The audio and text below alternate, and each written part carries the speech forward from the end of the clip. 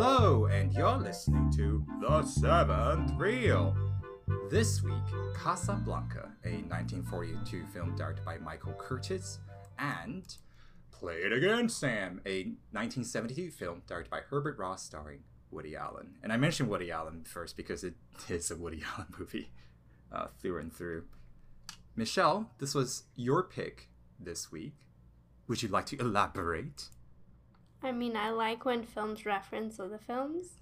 So we do the film and it references. So clever. Going from Casablanca to this is like almost a seamless transition, right? Because it starts, Play It Again, Sam starts with the ending of Casablanca. Yeah. I watched them back to back, so I was like rewatching the ending. What did you think of Casablanca? Video. Well, I mean, I've seen this before, and I think it's still delightful. It's like a fun movie. It's very funny. Yeah. Both of these films are very funny. Yeah, but I mean, for very different reasons and different ways. Yes. But I don't know. I just Casablanca was. I don't know if it's just me getting older, but I was like, yeah, the good fight. We need to. Yeah, exactly. Yeah, or maybe just the rise of fascism again. On Wikipedia, someone wrote on part of the critique is that it's the reason why it's so popular is because it does feel relevant no matter which generation. It always feels like the cycle that the fight continues, but it's important that we continue fighting it, I suppose. I love Humphrey Bogart in Casablanca, which I guess a little bit frustrating with his parody in Play It Again, Sam, because I was like, well, like the Humphrey Bogart that shows up in Play It Again, Sam is not really the Humphrey Bogart that shows up in Casablanca. Because Casablanca almost feels like a deconstruction of like his character, right? Because he remains cold and he doesn't care. It's like I'll stick my neck out for anybody. Was it not an early role for him? So he hasn't done like all the stuff that everyone knows him as being like hard and cold. Really? Yeah. Wait, when did The Big Sleep come out? I thought it was like 44, 46. Oh, like it's 46. Yeah, I suppose. Yeah, this is before like his most notable. Because I remember him better as the Philip Marlowe character, but to see him like kind of take all those elements like slowly stripped away, and he's forced to care, he's forced to show his humanity, he's forced to show how like he's vulnerable. I thought that was very nice. And he plays it with this, like, he's very uncomfortable with it, but he ultimately, like, steps up and he lets, like, that noble side of him win, I thought. Yeah. I thought it was so tight, though. Like, it just completely flows. It doesn't drag at all. Yeah. Even the gags and stuff are just, like, quick. They're, like... amazing character moments. And a lot more quotable. Like it isn't just the ending that's like has like all the very classic lines. The entire movie is filled with zinger after zinger after zinger. Like the guy who's like, it's full. Casablanca is full of some very dangerous characters, and then he robs the guy. Stuff like that. Where it's like so. It's like I can't believe the state of this place. Gambling. You're winning, sir. Yeah, stuff like that. Yeah, which feels very like vaudevillian and kind of like, you know, entertainment with a capital E. But I loved it. I thought it worked. Like it's all balanced with like the very seriousness of the war, because they didn't know how the war was going to end, but they were making it. That's crazy. Yeah, but you know what's interesting? Also, I watched this with a crowd once. They did like a summer festival screening thing. But when we watched it, the joke that like got the biggest laugh was the clock joke, where he was like, remember the couple that was like, we're speaking English all the time, and she was like, how much clock? And he's like 10, and then she's like, anyways, that joke played really well. I can't remember that one. There are a lot though. Okay, so just if we're on the topic of jokes, most of Play It Again, Sam, for me didn't land Oh, except for the physical humor, I thought he's so good at it. Like he's very good at it. Like when he was introduced to the first girl, he was like trying to rebound with. That was hilarious, and and then the one where he's like, we went to Mexico for a honeymoon. I spent the whole time in bed. I had dysentery. So good. That's true. Yes, I remember that one very well. Did you not like the art gallery scene? Oh, the one with the Saturday. Yeah. Killing, what about Friday? suicide. Yeah. Yeah, that was a good one too, actually. I think this is also strongly showcases how Diane Keaton just carries his movies a lot of times. She's so funny. Yeah. I thought the funniest part of the joke, part of the movie, was when he finally comes on to her and all she's worried about is she just keeps talking about the lamp. And it looks like, at one point, it looks like Woody Allen's laughing, like just in spite of like breaking character. It's like, let me at least pay you $10 as he's trying to like kiss her. It's great. She's wonderful. And the fashion. My God, people don't dress like that anymore. Very distinctly 70s. Yeah, it's true. But it looks good though. I like all the apartments and all the chairs. I just want to occupy my world.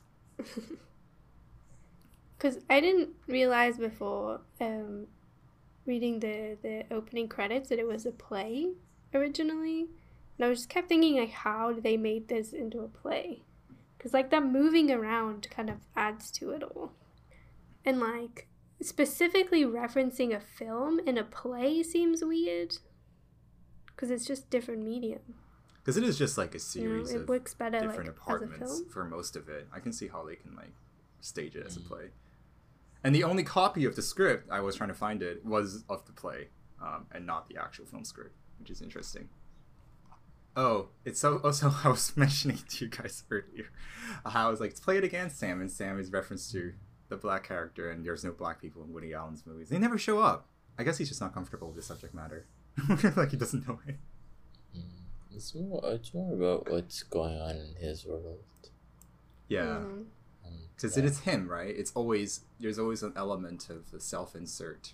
I mean, they were both fun in very different ways. Michelle, this is the second movie and then Woody Allen doing a movie about the movie. Are there other ones? Well, Sleeper is not really one, but it like he wanted Sleeper to be like a silent slapstick comedy, but the studio was like, no, that will never work, so he had to just play it off in just normal 70s fashion. But it wasn't like referencing any specific film. Well, I know he did Casino Royale. Or it wasn't him? He was in it, and that's like a James Bond thing, spoof. Yeah, I'm not sure about that.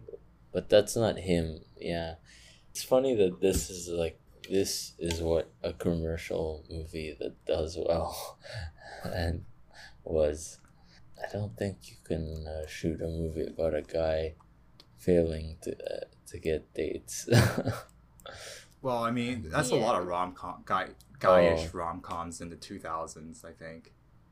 In the 2000s, yeah. Wait, what was it? Something Jay Baruchel will star in. Didn't he? Yeah, it's like She's Way Out of Your League or something like that, like that sort of thing. Isn't that the same deal? I think that's a real movie. Yeah, that's a real movie. I think Scarlett Johansson's in it. One thing, it's when he's doing all the lines from Casablanca at the end, at Play It Against Sam, I can only be reminded of that little boy in Modern Family, because who recites it back to what's the grandpa? Joe, yeah. Remember that one scene when he's just like, because the grandpa loves Casablanca, and like at the end of the episode, the little kid, his little grandson, remembers it, and he recites the entire ending to him. It was adorable, but also indicative of like the show grasping at straws towards its later seasons. I mean, it feels very like, I don't know what the word is, like very like Woody Allen's still figuring out what Woody Allen in cinema is. Mm-hmm. It feels like kind of rigid. Well, this is before Annie Hall, right? Yeah, 5 years before. I always feel like his movies always feel fully formed within the context of like his style, though. Like I don't see much of an evolution between this and Annie Hall, or that's even his like later stuff. I mean, like Diane Keaton's kind of character, I think, is much more like fleshed out in Annie Hall. She's an actual person. In this, she just kind of seems like a mirror of him, and just that they have the same like neurotic tendencies and bond over that. Oh, I like how like when he's like, "What do you like in a woman?" He's like, "He's gonna be neurotic," and something. Isn't that just? Aren't you just describing yourself? You can't be with yourself though, right? I don't know. I always thought it's so interesting that he's picking Casablanca to focus on, because the romanticism that's associated with Casablanca is so different, like from the romance that he's going through. I was like, aren't there like better movies I can draw better parallels with, or is it just because Casablanca is so iconic? I think it maybe resonates the theme of him letting go of someone he loves and doing the right thing for once, and not just thinking about himself. And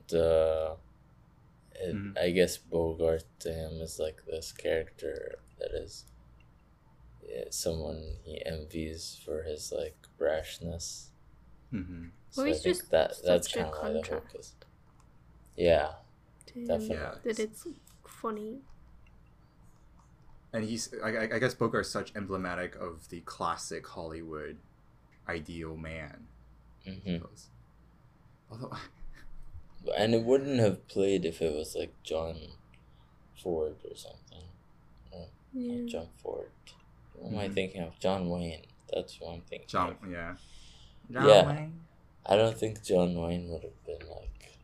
Oh no, John Wayne would have called Woody Allen a slur or something. That wouldn't have worked.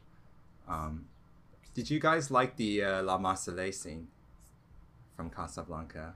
Like, if I were to think about the movie, those are the two scenes, right? The ending and that scene when they outsing the Nazis in this global because I think the movie is, for its time, I felt it drew this.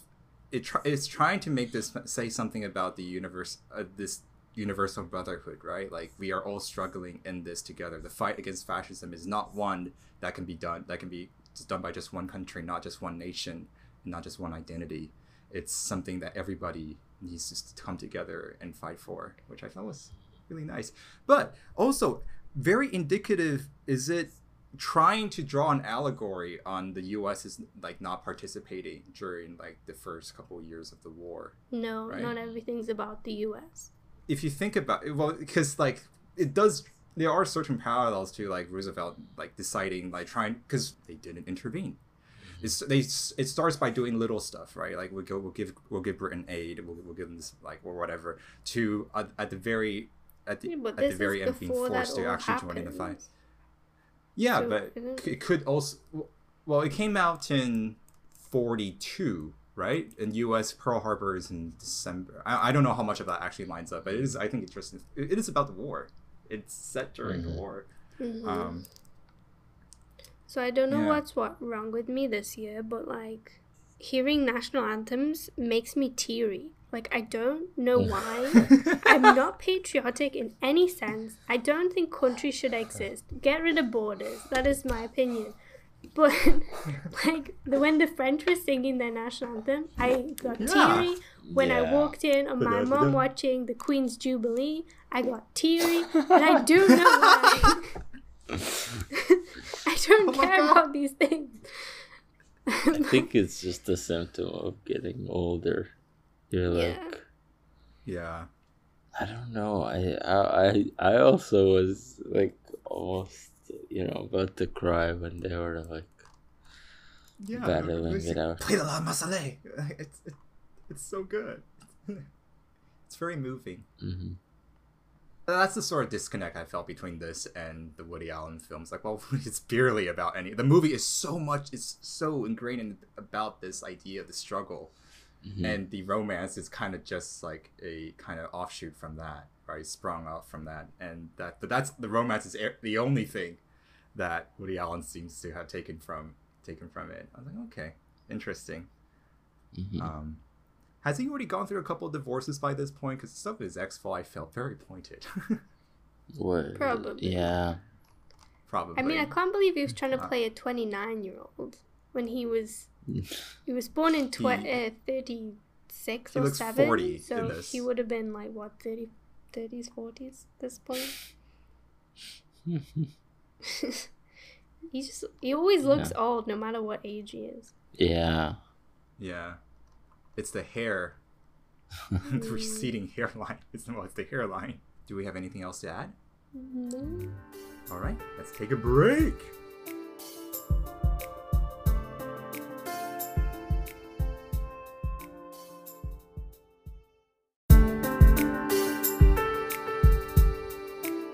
And we're back. Now, step right up, ladies and gentlemen. 7 rails. That's time to rate them up. You guys go first. I'm finding it very hard. I'm going to give 5 stars to Casablanca and 2 stars to Play It Again. Wow, really? I thought Casablanca holds up really, really well. Oh yeah, we didn't mention about the rape jokes and Play It Again, Sam. That's the only part I was like, oof, okay. I mean, all of his advances on women are pretty rapey in general, and they're pretty awkward. Like, but the joke's on him, right? Yeah. It's supposed to be, it's but like, given the context of what happens to him later in life, it's not good. Yeah, he's double bluffing with this one. All right, what are your guys' ratings? I'm gonna be a bit more generous to Play It Again, Sam. I'm gonna go 4 and 3.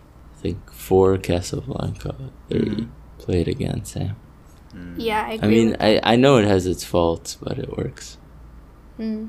All right, well, that brings us to our next segment. What have we watched this week? Again, you should start. Okay, Michelle, what have you watched this week?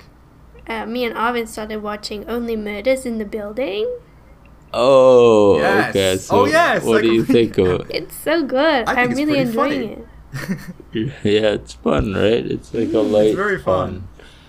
You're absolutely right in terms of how at home it feels within that Disney like Plus format, and like just the sets and everything. The way it's shot, it feels so like cuddly, like a Disney show, but the characters get to say fuck. I was noticing how you said that it belonged in so comfortably within that Disney Plus format. Yeah. And the way it's shot like it is shot at stage like a Disney show, but the characters get to like act more adult and the jokes are better.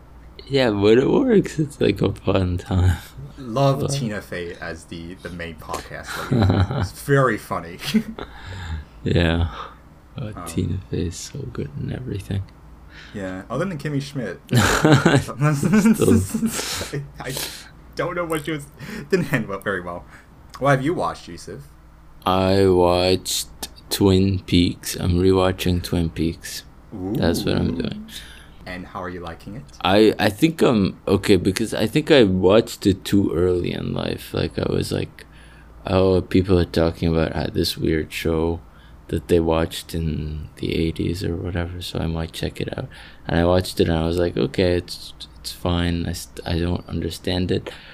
But now being familiar with David Lynch's work and stuff, I'm enjoying it. It feels so odd that this aired on ABC. I can't like believe that any of this was like weird. Yeah, but it's amazing. It's amazing in the best way because I think it plays to like it could like if I show my mom this, she would be like on board. I think she'd be like, "Oh, who did kill her?" And like, why is the hotel owner sleeping with this guy's wife and all that. You can like totally sink your teeth into that, but then it has this extra layer of it being, you know, sort of not a parody, but like, a pastiche of heightened all of reality. that. Yeah, and the weird sections of it being like the doctor and the one-armed man, when it becomes a David Lynch, the log and lady, the Black Lodge. yeah, and all of that stuff that works for me. So I think the genius of it may be the partnership between Mark Frost and David Lynch. Like, it combines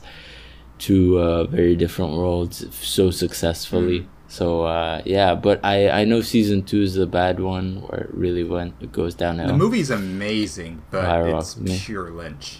But yeah, I'm still on like the beginning of season 1, so I'm enjoying the ride so far. Kyle MacLachlan is so handsome. I love it, and I love him as Coop. I love the way he like delivers lines as Coop. It's so great. It's a monologue about Tibet that makes me laugh so much. Yes. Yeah.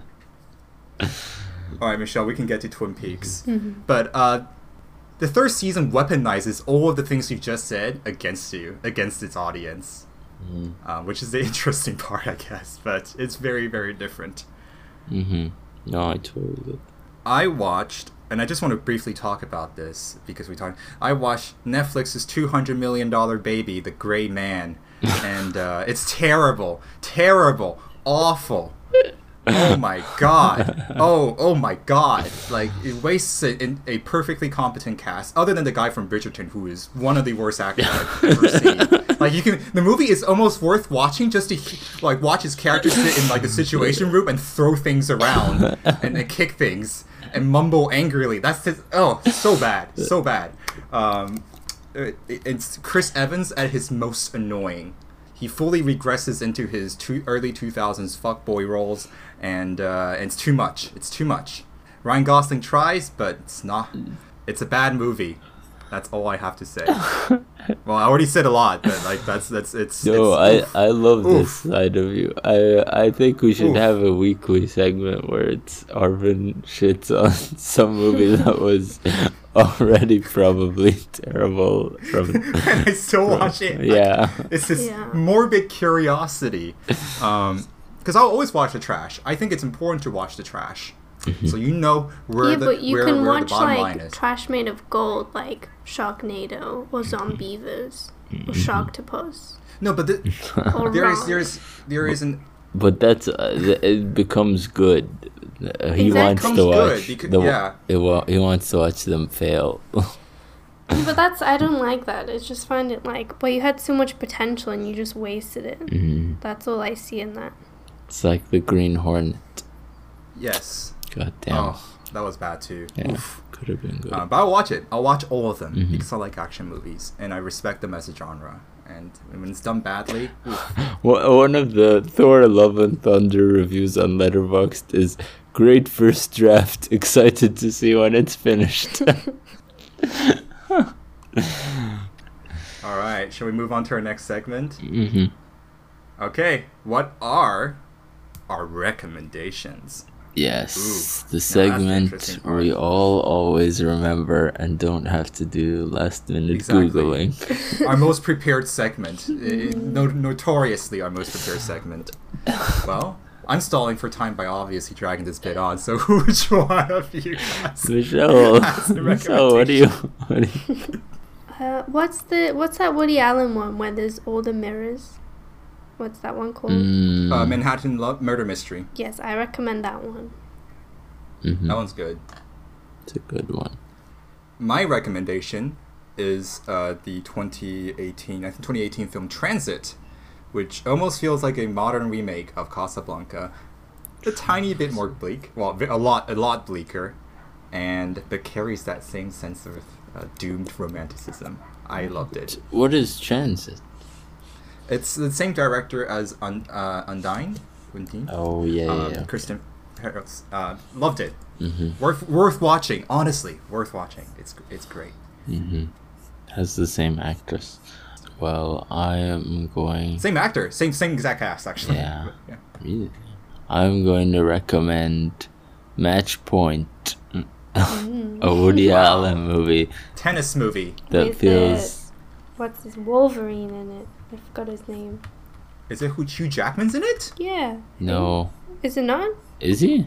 I'm pretty sure. Said No, it it's was. not. It's the guy from the Tudors. The Tudors. The No. Hugh Jackman. Jonathan Rhys Meyers. He looks like Whoa. Hugh Jackman. No, No. he I doesn't. slipped through dimensions again because that was definitely Hugh Jackman. Shut up! You gotta stop saying that. Whenever you misrecognize the fact that just. That's probably what happened. It's the most likely cause. So Is Match Point a thriller? Oh, wow. yeah, it's like the most un-Woody Allen movie. So That's cool. I'm kind of interested in that. Oh no, he's in Scoop, which also has Scarlett Johansson and is a Woody Allen film. Didn't slip through dimensions. There we go. That's There we what you- go. There we go. I knew he was in Okay, it. less explainable. She did 3 movies with him? That's crazy. Wow. For his little ingenue for a time, I suppose. All right. Well, that brings us to what we're going to be watching next week. I know we're going to be joined by a special guest. And we're gonna be watching Alexandria Y, film by Yusuf Shaheen. My brother is the special guest. He picked it. So And that's will we also be treated with an impromptu musical performance? probably not. But Oh, that's unfortunate. but if you want Could it, I'll Sing I have every an time in. he speaks instead, and do a little just little sing riff some on the guitar with it. yeah, okay, I'll We'll try turn to it into a sell that. musical episode, but he's the don't only one think with the he's- He numbers. just like T-Pains like his way I to really every- don't think he would say no to any of this. I think he he'd wouldn't. be, He'll be great. I would probably be like, oh, that's so much work, and Michelle will have to edit it and think about all that side of things, and then be like, no, let's not do it. But Okay. yeah, Well, in that case, look forward to that, ladies and gentlemen. Keep it real, stay safe and healthy. Bye. And we'll see you all next week. Bye. Bye-bye. The Seventh Reel is hosted by Arvin Huang, Michelle Hassel, and Yusuf El-Bashir. Logo by Joe Conti. Our ad break music is composed by Yusuf Suilim, and our outro music is composed by Yahya El-Bashir. Thanks for listening.